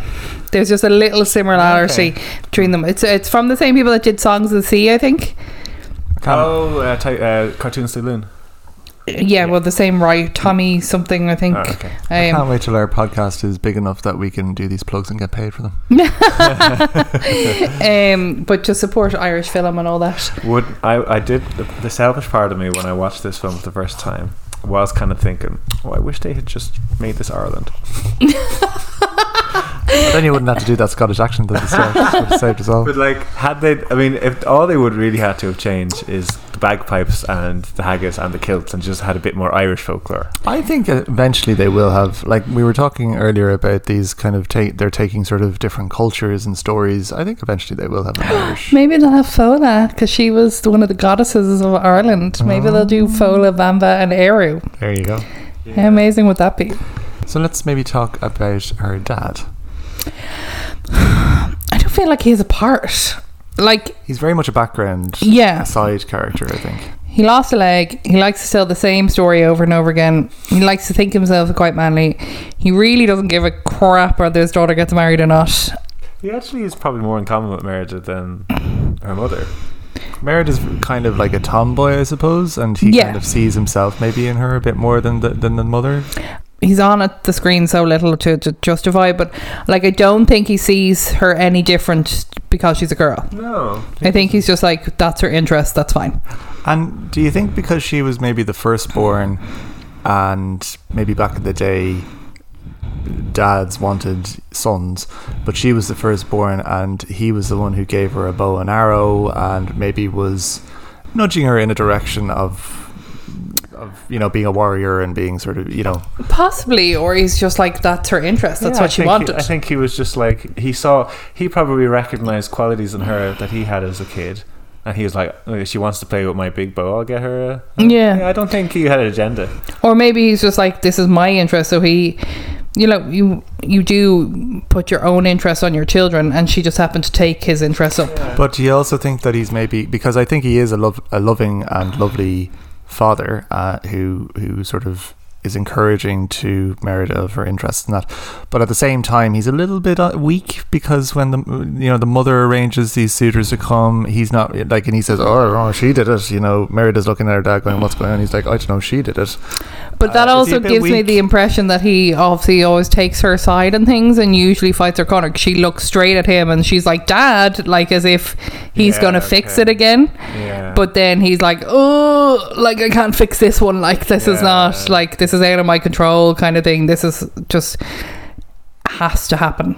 Yeah, you get the impression that even though he's kind of, I suppose, the most powerful one in terms of position, he's not really interested in politics. Oh, the Queen And is the Queen running is that absolutely kingdom. the one who is making sure 110%. and he's just, that suits him fine. I mean, one of the key themes of this film is strong women. The mother and Merida are very much the key focus, the leaders, and the men are a bit He's also daft. He's quite childish. All the dads are a bit childish, and all the sons are even worse. All the men are. Yeah. Yeah. So do you think they've kind of gone like the opposite direction, where they couldn't just do a movie which is like, they're all just on an even keel? It's sort of like, well, if we want to make the women the strong people, we have to make the men totally daft. Or is it just a little bit of reality? Oh, just a little bit of reality. Why do you hate women? So Why do you hate men even? You could put like Merida in. She's kind of wily and isn't really interested in politics either. Really, everyone is kind of, that's what people are in this film, apart from the mother, who's very serious and straight-laced. True. Okay. Can't argue. Do you know who I like who's a very small character? I can't remember her name. The like maid that's like. She doesn't speak really. She She like the princess is just like terrorize her, and she has really large boobs. Yes. That's all I know about that character. Disney got that in there somehow. What was her name? She did have a name. Did Blanche. she have a name? Yes. Oh, he said something to her. The king said something to her at some point. Don't let her out of that She's room. the nanny, yeah, and then she's like, "Oh, Morag, come here," and poor. I feel really sorry for her because she just run around screaming the whole time, and then she goes up and she's like, "Yes," and she says to the brothers, "Get the key." Yeah. Just like, One thing, going back to the dad, one bad thing and one good thing. One bad thing, he doesn't notice that his wife is missing for 24 hours. Well, he's entertaining. And then, but I do like how, like, when he finds her dress, like, they have a good, like, he loves his wife. he's infatuated with his wife. Yeah, and his whole family. Like, he's a good dad. Yeah. He didn't listen to Meredith now when she was trying to tell him that the bear was the wife. Oh, that's true. He was. Well, I mean, in real life, if somebody said that's your wife who's actually been turned into a bear by a witch because I gave her a Bakewell tart. In real life, if a bear was trying to kill you, are you going to try and tell the person who's going to save you that it's actually someone else? No, like, yeah, to be fair, like, this is a fantasy world. Like, he wasn't. He was just like, get out of the way. But what you're saying is that he didn't listen to the daughter saying that was his wife who had been turned into a bear. Yeah, but you're saying in real life, you're not. That's not going to happen. If your daughter was like, That's your wife who's been turned into a bear because I gave her a Bakewell tart that I got from a witch down the road. You might be like, He didn't even give her a chance to say that though. He literally was just like, "Go, get out of the way, get out of the way," and she was of like, course, he was, because he was at the start of the movie. He was the whole family was attacked and nearly killed by this Mordu fella. Yes, but you have to take into the point that if someone has been attacked and someone's coming to save them, they're not in that situation going to try and stop the savior from saving them. So she was clearly not under attack. Yeah, he should have listened. Like, he locked her in her room. So that's the dad. Is there anything else to say about the dad? No. Billy Connolly, good job. I love well Billy done. Connolly. Yeah. Do we want to talk about the suitors, chieftains, or the sons? Not much to say, really. No, they are so. There's a really stupid one. There's a really weak one, and there's your man. Like, literally. Your man. Your man. Who's your the man? middle one. He's not that stupid and he's not that weak. He's the one that you think hot, I think. He was the one that I was like, well, if you had the choice, you'd be going with that See one. the one with the blue war paint? Yes. Yeah. He's the best of a bad bunch. Yeah. The guy that nobody could understand. Not Like- even the Scottish could understand. Really, that should have been the story of this film. That's such a funny like stereotype that like people can't understand Scottish. That, have you seen Ralph Breaks the Internet? Yes, but ages ago. Well, the sequel, I think, is like, I don't know, but there's a character who goes, she goes into the Disney room and meets all the Disney princesses. So there's Ariel and Cinderella and Snow White and Merida. And the joke with Merida is she just is like speaking gobbledygook, and the character in Ralph is like, well, and the other princesses are like, we don't understand her either. She's from a different studio. It is true though. I started this podcast by telling a story about us in the taxi. And the voice recognition devices don't work with Scottish people. I suppose, I wonder, did Americans have an issue with this film? Because I mean, that would be a problem. I could understand everyone in this film, obviously. I don't think the accents in this were particularly difficult. No, they weren't very strong. Do you know, we're going back to Merida, do you know who was initially cast as Merida and was fired because she couldn't get the accent right? I know you're going to say someone and I'm not going to know who they were. You will, Reese Witherspoon. No way. Yeah, she like went to like training to get the accent, and they were just like, No. So who is Merida? it's Kelly MacDonald. You ever see Trainspotting? No. You ever see Oh, we're Gosford? playing this game again. This is the third You time. watch Black Mirror, don't you? No. Oh, okay. Well then, I'm sorry. Doesn't matter. She's an actress. Gosford Park, That's she's great. the main one in She's a Gosford. Scottish Oh, yeah. actress. Yeah. Excellent. Thanks. Not much to say about the sons. To be honest, if I'm honest, the characters that are really, apart from like, yeah, they're okay, yeah, they're funny, the only characters I have really things to say about is Merida and her mother and the witch, maybe. I do find it the only thing interesting about the sons at the end is where they all sort of turn around and go, actually, yeah, I don't want to be married off. I want to be able to choose my own destiny. So all the young people, it's almost like an uprising of all these young people saying, this is the way we used to do it, but this is not how we're going to do it from now on. And they were led there by Merida. Yeah. Absolutely, yeah. Yeah. One thing I love about this is that Disney have a terrible habit of just making Disney princesses or protagonists orphans or only single fathers. Like, they hate mothers. like, and even the times when we do see a mother, she's like in Moana, initially in Moana, she was written without a mother. And they were like, why? And they were like, oh yeah, okay, we'll give her a mother, but she We'll just... kill the grandma instead. Yeah, but at least the grandmother has a plot. Pocahontas has no mother, Ariel has no mother, Jasmine has no mother, Belle has no mother. I've never realised this before. That's like a thing. They're just like orphans. They killed Dumbo's mom. They all have daddy issues, is it? Or that's something? Yeah, it's usually a father and a mother, a father and a daughter relationship. This is one of the few times she has a mother in Princess and the Frog, but it's pretty much all about her and her father, I think. Yes. So this is like the only time where the mother-daughter relationship is focused on, and I think that is great. And I think it's that's a brilliant thing. But I think this movie in itself was a statement for Disney, I think, showing strong women in strong leadership roles. So it would have been ridiculous not to have that. But it's crazy that hasn't been a thing, I mean, for decades. in theory, you could have Merida being a strong leader rising up against her father. but they chose to do the mother-daughter relationship, which I again, think was good. Yeah, but again, this was about women. This movie was about women and strong women in leadership roles, so it didn't make sense then that it would be a father-daughter relationship.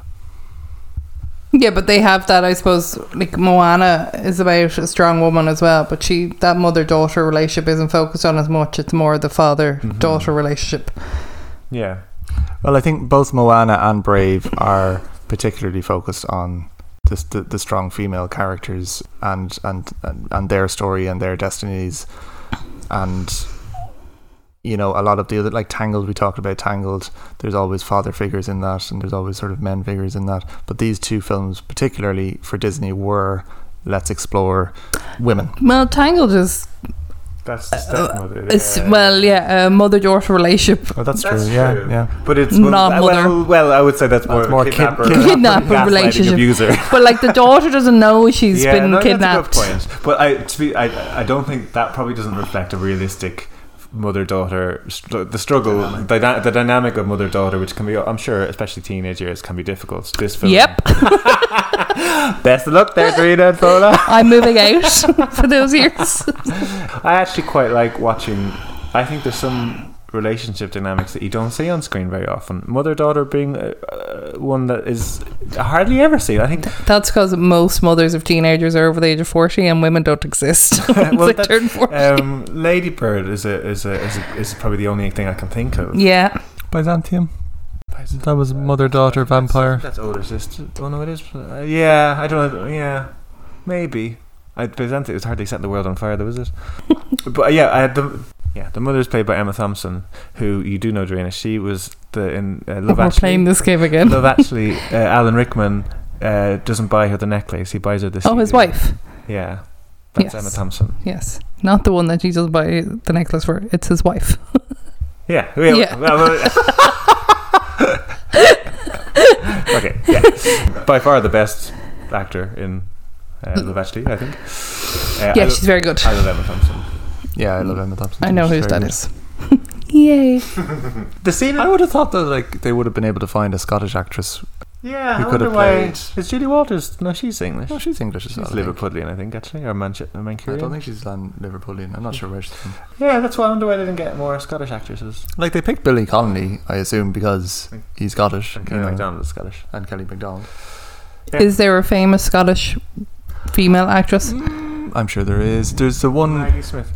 Oh, there you go. Who? She's probably, Maggie Smith. Who? Come on now, Maggie Smith. Maggie Smith. You've Downton. Again. Downton Abbey. The matriarch woman in Downton Abbey.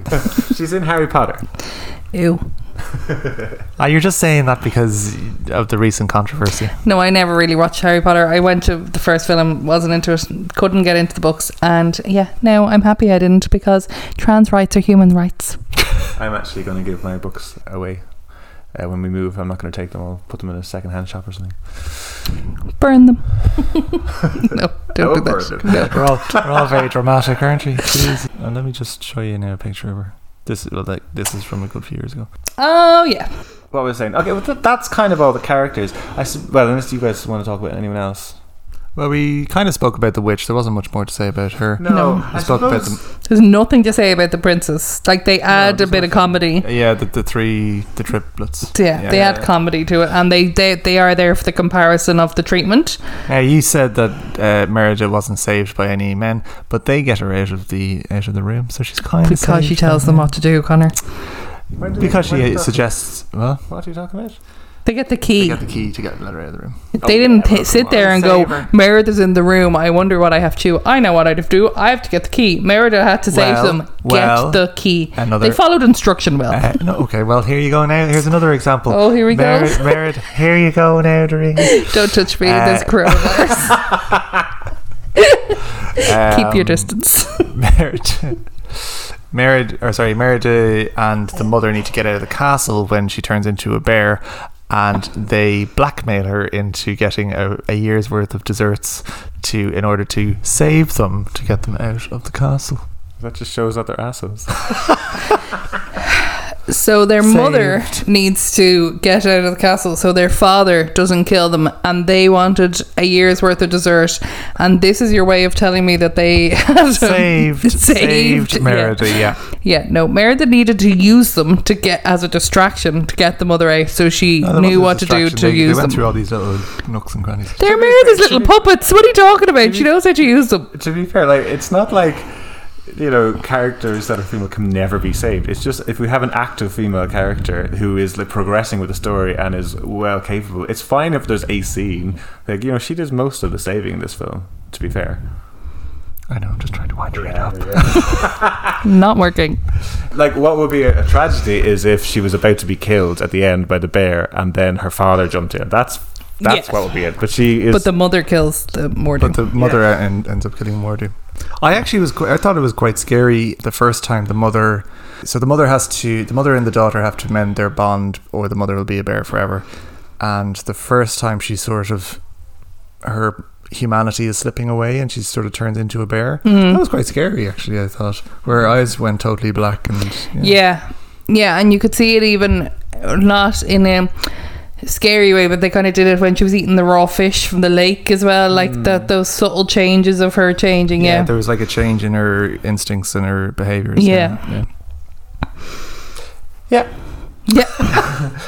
I suppose I just feel that even though I do like this film, I do think I think it's a good film. It would be on my lower end. It would be on the lower end, personally, for the Disney films. I feel a lot of the things it does, I've seen in other Disney films before. Even so much in, like, you have 2 days before the sun sets on the second day, which makes me think of The Little Mermaid on the third day, and the cottage thing I've seen a million times before. I think that's unfair. I think that's all Disney films. I think though that's a fairly it is fairly standard in a sort of a fairy tale scenario. Like Moana, she has to go and save. She has to go somewhere to do something to save the future. Like, that's just the basis of films. But I feel like I feel Moana is much more original in its plot than this. But is that just because the actual Polynesian story itself is a bit more original? No, it's the story. I've said this. The story of Moana is original. They just use the legends of Maui as a background, but the story is the original story. Okay.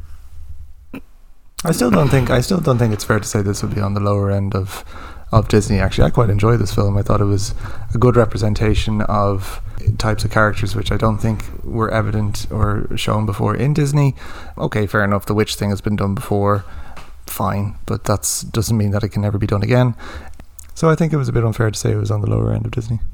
Yeah, I just think there's like a kind of standard things that are going to be in these films, but they're done differently each time. And I think that's a bit of an unfair judgment of the film. That would be my take anyway. I just think it does too many tropes from too many things. Like, I definitely didn't watch it going, oh, I've seen this before. Like, I definitely watched Brave going, oh, this is an original Disney film. Like, like, it's a new take. I do think they could have leaned into the Celtic stuff more, maybe, and it could have been fairies, or it could have been a banshee or whatever.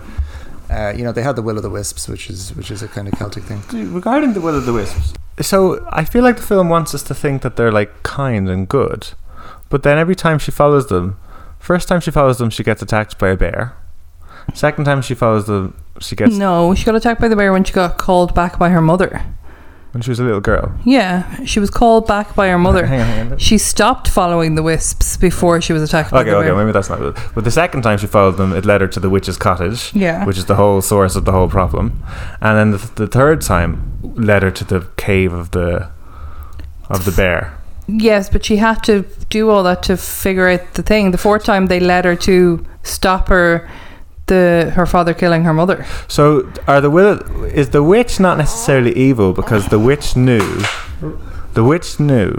that for Merida to follow her destiny and not get married and change the rules, this all had to happen. Her mother had to turn into a bear. So the witch isn't necessarily evil, she was just a means to an end. I don't think the witch turned the mother into a bear thinking that that's how it was going to turn out. I just think she was really bad at spells.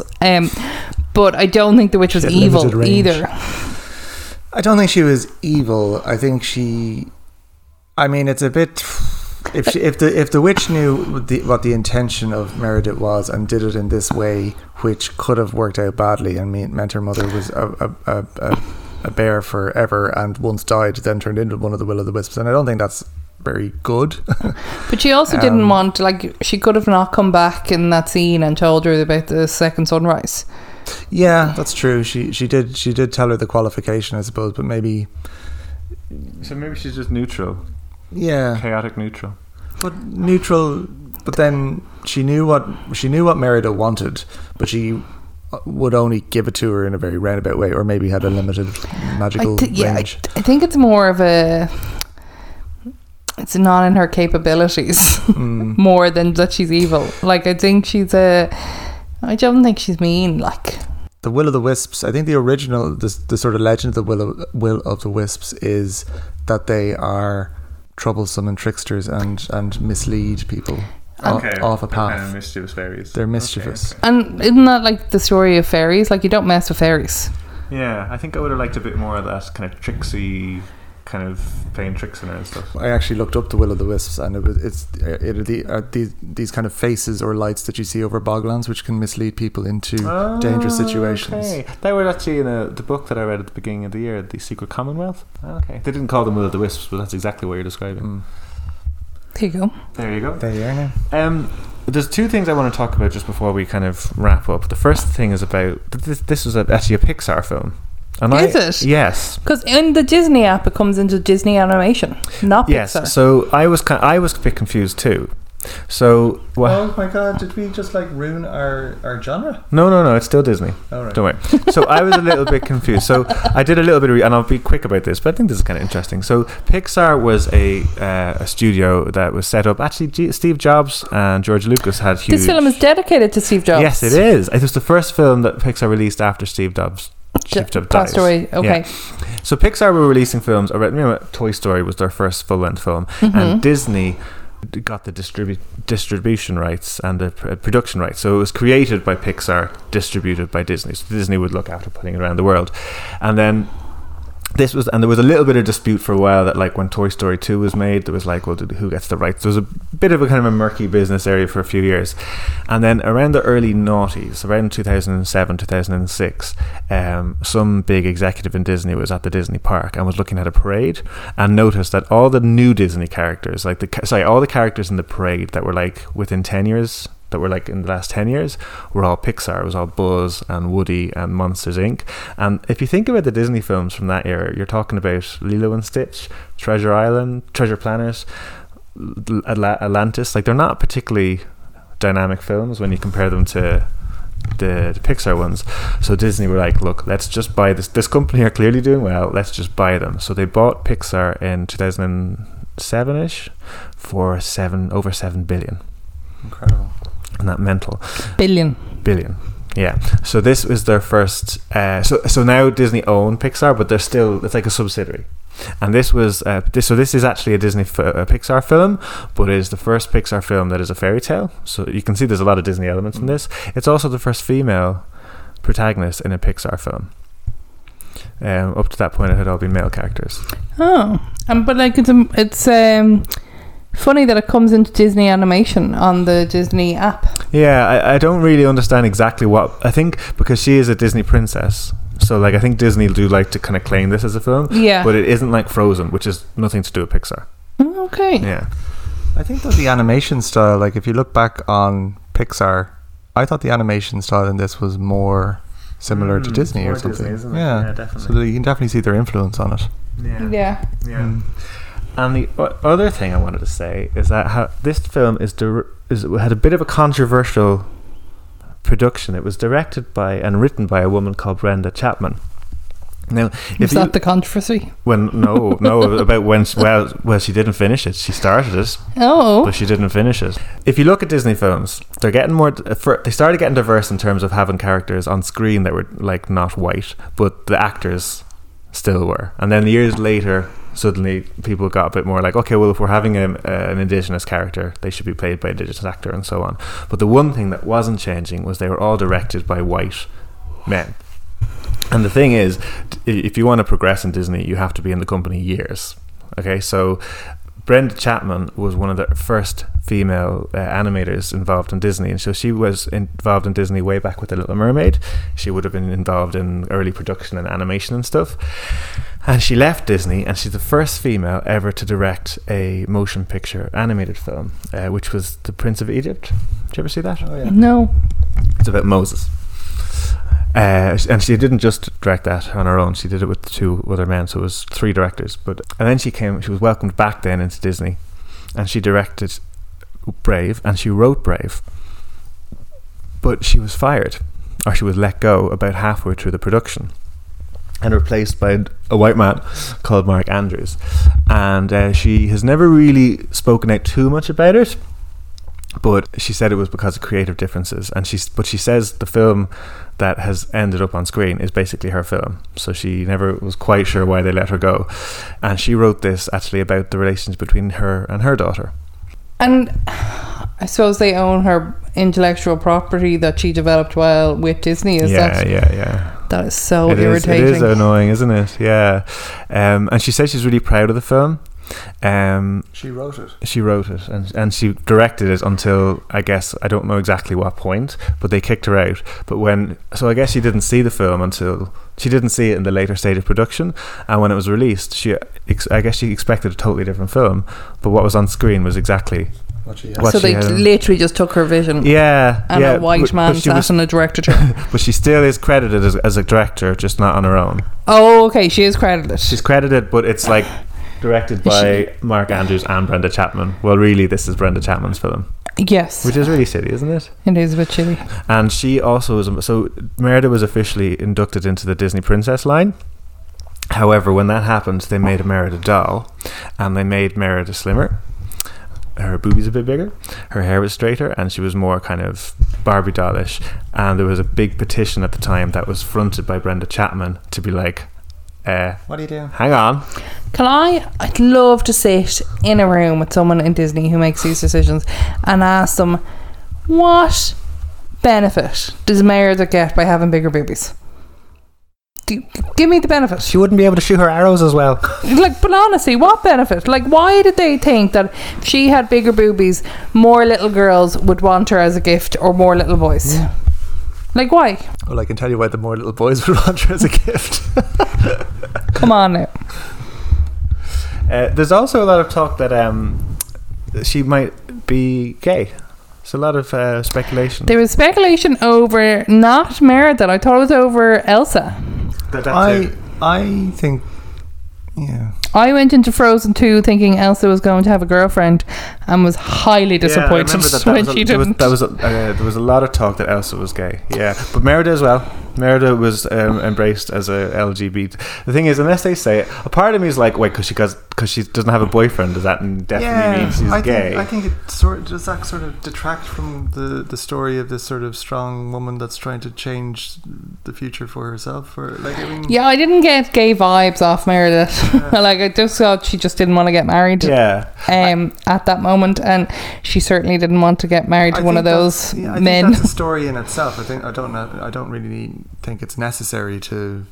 I suppose coming from queer women who don't have any protagonist or representation, when they see a character like Merida that they might identify with, I was a bit like that when I was a kid, maybe. But I think straight women should be able to identify with Merida as well. I mean, and say, well, you don't have to be subjugated to a man or whatever. Absolutely. So I don't think having Merida as gay is necessary in this. That's a separate story which they should tell. I would like a gay princess, and a non-binary princess, and trans princess. A trans princess. We're not going to get them for donkeys, lads. Just no.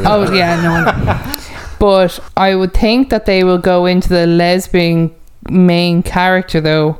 Although you're saying that there is a gay main character coming up. Well, it is, yeah, but it's not a main character. It's a comedy character, and also it's not like. It's not one of the Disney cartoon. Okay. It's like a Jumanji type film. Like a kind of a Disney live action film. I think we will get a Disney lesbian princess in our lifetime. Yeah. I think the whole in our lifetime.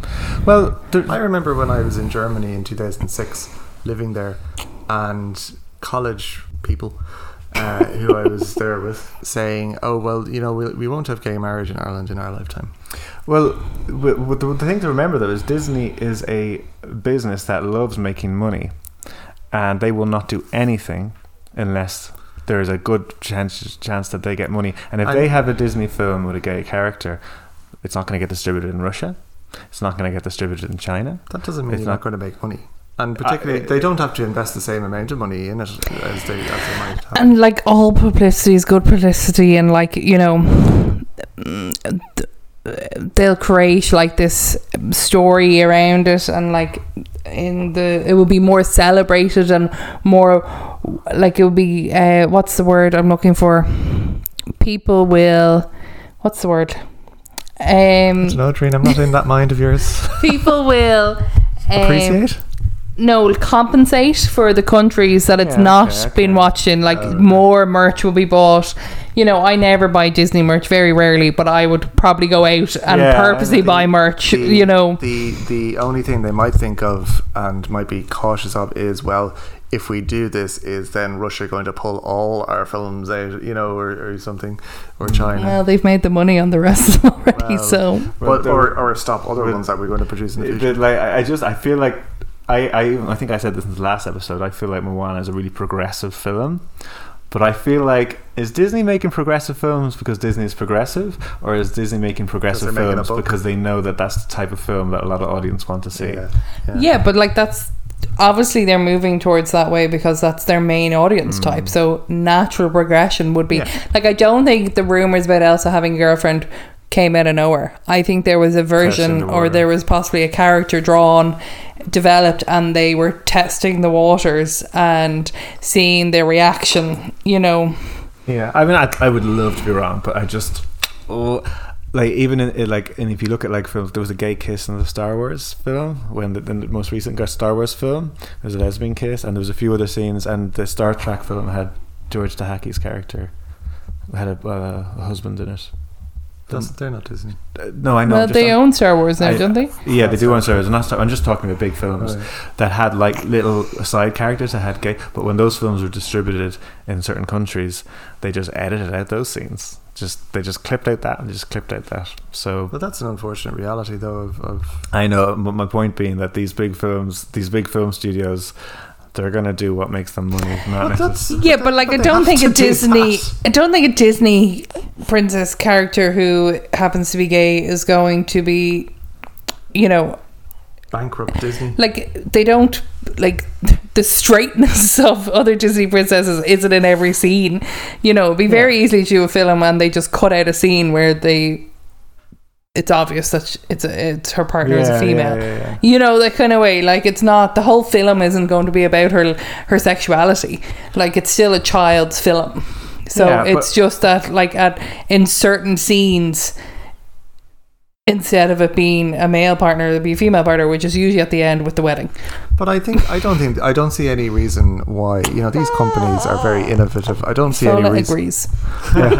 I don't see any reason why they couldn't say, okay, what countries are we going to, if one of the themes is a gay protagonist, what countries are we going to be able to, market this in? What's the budget? How do we do it in an economical way? How do we make money off it, but also tell the story? And I'm sure they could come up with a way of doing that. I hope so. I hope I'm wrong. I do hope I'm wrong. Is there anything that we haven't talked about? We normally talk about different things like cinematography and directors. Yeah, I think this film just looks gorgeous. I want to be in this world. And I think it's a good mix between Pixar and that Disney style that probably brings that to it. Yeah. Her brothers are more Pixar. Nice.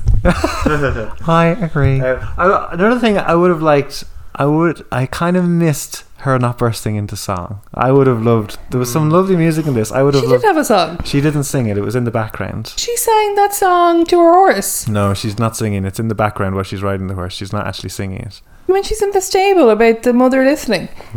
No, she doesn't. She just speaks. She just says, I just wish you would listen. There's 2 songs in it and it's just in the background. Oh, interesting. Yeah. Do you know what I noticed? I would have loved her on the horse to have been like, I want to ride my... And then I would have liked the witch to have had an Ursula. I would have... You got your face. No, but like Got pretty Julie looks. Walters to sing a little witchy song. I would have liked that. One thing I They've all been noticed- done before, though. Yeah. Well, Get like some originality there, Get some, Paul. some Scottish folk music, like because the music in Coco. Actually, that's not really. They do sing in that. They do, yeah. One thing I noticed because we watched Tangled as well, that the horse in both films has a bit of anthropomorphism or whatever, but in Tangled it's A bit, and in Tangled it's much more. Yeah. And I was wondering why they did that. Like why because they are both kind of fairy tales. Yeah, they're both fairy tales. Yeah. Why the horse in one was very anthropomorphized and the other was not so much. This is slightly more erring on the realism than Yeah. Tangled, I think. Yeah, I would agree. I think you guys have made me a bit more enthusiastic for this film than I was at the start. Yay. Job done. High five, Darina. High I five. can't. There's a pandemic. Hold on.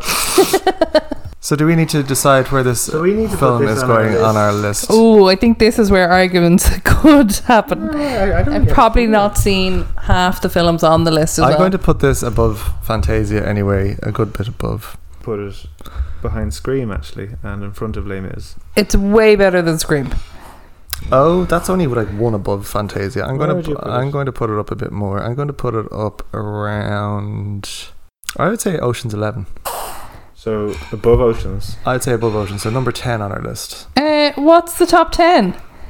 Top 10 is Harold and Maude, Little Mermaid, Oliver, Fiddler on the Roof, Some Like It Hot, Widows, A Fish Called Wanda, Muriel's Wedding, Halloween, and then I'm suggesting. I haven't seen Some Like It Hot, but I'm going to fight that Brave is better than a film called Some Like It Hot. Well, unfortunately, this is our list, so you don't get. And So you also, it's better than Oliver.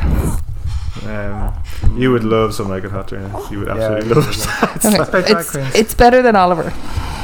No. No. It is. No. Oh, I'm convinced. Okay. Give me number 10 again. Number Ocean's 10 is 11, Ocean's yeah. 11. Oh, please. Yeah, we're saying we're putting it ahead of that. And number 9. Halloween. Oh, please.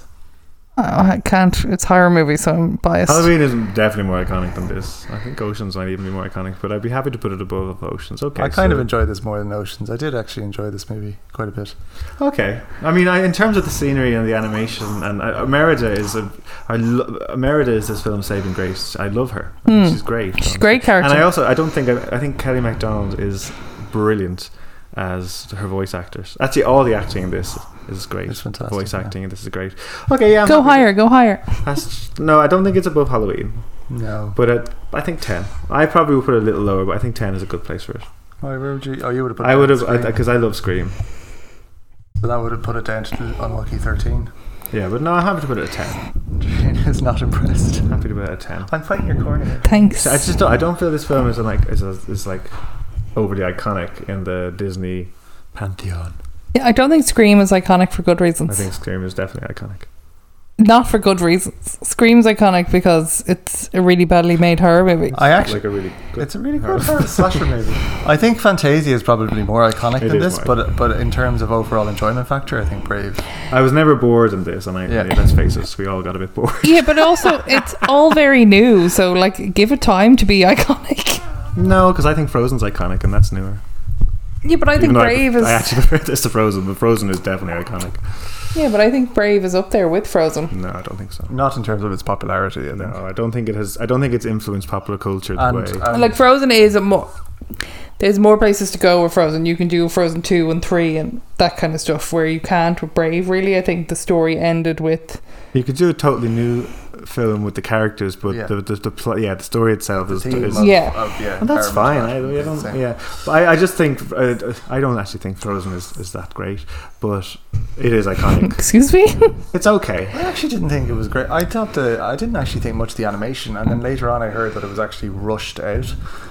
I do enjoy the Yeah, song. I think do so. prefer Frozen 1 to Frozen 2. haven't I haven't seen seen Frozen Frozen 2. Though the animation in this is streets ahead of Frozen. Yeah. Streets ahead. Yeah. Well, Frozen, you just had to have white. But I have to say, I much prefer Moana to this. Moana is my favourite kind of new Coco. Disney. I think The Coco- music in Moana is incredible. Like I listen to it on my Spotify list, like it's just on my music list. it's good. And I love think, I think although I love Merida, I think I prefer Moana as a character. No, I can't do that. I'm very much stuck between the both of them. I like both of them. No, I think I like Merida a little bit more. She's a little bit more sassy. I actually don't know. I can't pick between them. I actually like them both. Moana, like going off to save her kingdom. I don't think Merida does anything. I like Merida's spunk. Yeah. Wasn't there a weird kind of thing? This was 2012, Brave. Wasn't there? There was kind of a very short period where like women using, or like girls using bow and arrows was very in vogue. So you got Merida. Excuse me, what? Yes, in the 1600s, like. No. In 2012, lots of media had female characters using bow and arrows. So, well, I think that the new Tomb Raider remake came out in 2000. She always had a bow and arrow. 11. A crossbow or something. No, she didn't. Her trademark weapons was guns on her thighs to the two pistols. Guns and tits. No, that was her weapons, was the two thighs. And then they redid the franchise and her weapon became a bow and arrow. And then The Last of Us was 2013 with Ellie and her bow and arrow. Well, that's in a post-apocalyptic world where it's easier to make a bow and arrow than a gun. My point, it doesn't matter. My point is that like around this time, it was just like it became a thing where there was a lot of female characters using. So you could say that Brave was iconic. Oh, or following a trend. Oh, I don't know. Do the clicks. No, it was just something that was in a lot of media at that time. Young female characters using bow and Was arrow. that before or after Brave though? I think Brave is 2012. I think Tomb Raider is 2011. But to be fair, Brave was probably in production as long as I'd say it was a coincidence. Well, I think it's just a Last of coincidence. Us was probably around 2012, was it? To be fair, The Last of Us only had a few chapters with Ellie, the first one. Yeah. Anyway, so that's frivolous. Connor, what's your next film? Okay, so my next film is from the 90s. Okay. And it is. Yeah. Go to the toilet, Doreen. I mean, seriously. You do not want to talk about toilet mannerisms on this podcast, Connor, with your background. Connor was the one that brought the fork into the bathroom, that's right, yeah. And he was in my new house for 10 minutes before he disappeared for 30 minutes. So my new film is. Let's add to the drum roll. Mulan. Ooh, the new Mulan or the old Mulan? The animated. The animated 98. Oh, I think that'd be a great one. I haven't seen it. I was thinking of picking that actually. So I'm almost hoping you win. My one, I kind of felt we'd done a lot of epic Disney films. Fantasia, Little Mermaid, and Brave are huge ones. So I decided to pick a smaller Disney film, a really famous one, but on a smaller scale. So I'm picking Lady and the Tramp. Oh, I'd be happy with either of those. Yeah. I think both of them. I haven't seen Mulan. I haven't seen Mulan. I don't remember Mulan being a thing. I think we were just at that age where we weren't old enough to be like, yeah, Disney's awesome. We were at that self-conscious age where we were too old for Disney. So Okay. it was I feel it was after Aladdin and the Lion King, and then there was a period of time where I didn't watch a lot of Disney. Yeah, because you would have been about 14. 40, I thought you were going to say. You were 1998. What age were you in 1998? 98, I would have been 14. Yeah. Yeah, so a 14-year-old boy is probably going to be a bit embarrassed going to see Mulan. So what age were we? I was 12 and you would have been 11. 11. I went to see that with a friend of ours when I was that age, and we bumped into some lads that we went to school with in the square, and we were like, oh, we're just going to see the Truman Show. Love it. Yeah, we didn't admit. So Mulan versus Lady and the Tramp. Yeah, that's good. Okay, so Dorina, do you want to flip the coin first? Your own No, coin, go on. You don't want to touch that. Okay, you flip it then. I'm also Okay, not a I'll- very good flipper. I will go with tails. Okay, and I'll go with heads. Hold on. Which one are you up for, Dorina? Oh, I've been on your side this whole thing, Dorina. Yeah, both are very good. I would equally like to watch both of those films. Oh, what a cop out. But I would. No, but they're very different as well. Yeah, very different. I have missed Lady and the Tramp. Yeah. I would tip every so slightly to Mulan just because I haven't watched it. Yeah. Seen Also, it before. if we watch Mulan, so we've gotten into this thing, as we said, where we watch a lot of movies from the decade that our next movie's in. The 90s is great. Yeah, we have a great, and we could watch the live action Mulan as well to compare, because that's literally just out. You'd have to pay a lot of money. I know, but well, whatever. I think Is it on Disney? It is on Disney, Pay €30. but I think €30. But I think they're releasing it. Christmas. at Do you get Christmas popcorn for with free. that? I suppose if you think about it like this, I do think it's a rip-off. You could have all the But family the over. argument is you could have like the whole family over. But watching a film at home is not the same. No, as you cinema. can't. You're only allowed You one can, that's household, true. maximum I forgot 6 we were in the middle people. of a pandemic. Well, What was I saying? actually, If you paid €30 and you had 8 people over 2 families, I mean, it's still you could give your cheaper. password out to multiple Well, people so they could watch it. But watching a film on a big screen, it's a different totally experience. different experience than just watching it at home. I definitely think so. So it's not worth it. Sorry, but so if you want to give us money, we'll do that. Okay. Both films a little bit racist to Asians. Aren't they Wise Lady and Tramp races? We are Siamese, if you please. Dun, dun, dun. Oh, I forgot about that. I was just going to talk about it. I wasn't going to sing it. Oh, wow. Is Mulan a princess? A Disney princess? She's in the official lineup for Disney Okay. Princess, but as insofar as the story, she's not. But she kind of has a romance with a prince, and that you never know if she marries him or not. Okay. Heads is Lady and the Tramp. Tails is Mulan. Oh, I'm really excited about this. Heads. Lady and the Lady Tramp. and the Tramp. Yay! Great. Okay. We We are should watch Siam. Mulan anyway as well. Yeah, I mean, I've never seen Yeah. it. Yeah. Stop singing that song. It's very offensive. Anyway, great. Well, listen, Is that everything? Drina, Yeah. you have been a pleasure. Thanks, guys. It's Been been alright. it's been fun. It's been Did you fun. enjoy yourself? Yeah, I did. I really enjoyed myself. The time goes really quickly. I Yeah, can't believe that's- how long. Nearly over 2 hours. I'd say it'll be about 1:45 by the time I edit out all of it. But, Fola was excellent. Fed she- just well done, before Fola. the podcast and then slept through the podcast. absolute angel. And she's wearing her Minnie Mouse trousers for today, representing Disney. So yeah, Awesome. Well, listen, Connor, you have all our deets there. Yes, so don't forget to visit our website www.silver-screamers.com. You can email us silverscreamers@gmail.com. You can find us on Facebook, Silver Screamers Podcast, Instagram, Silver Screamers Podcast, Twitter @Silver Screamers, and you can find us on iTunes, Spotify, SoundCloud, and the Apple Podcast app on your iPhone. We need points. Podcast points. Oh yeah, send us reviews and leave comments and stuff, because that, yeah. Oh, and Drina, you were wearing a really cool t-shirt. Do you want to say that was something? I just thought you were pointing to your boobs there.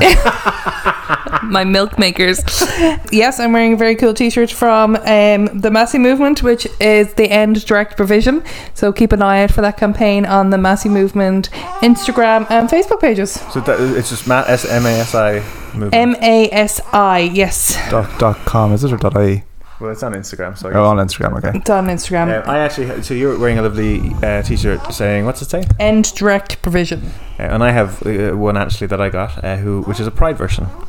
Oh yes, I did Yeah, see I them. should have worn it. Yes, you should have worn them. Next time I see you, we'll take a picture of us both and put it on our Instagram. Yes. But until then, this has been Paul. And Connor. And Dorina. And Fola. And Fola. And talk to you later, guys. Thanks. Bye. Slán!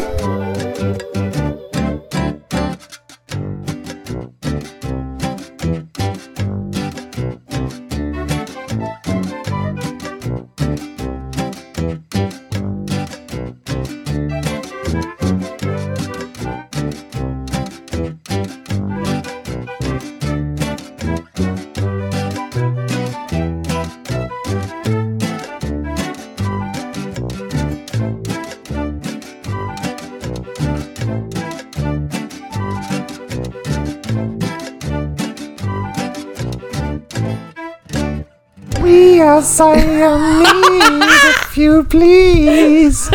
Dun, dun, dun.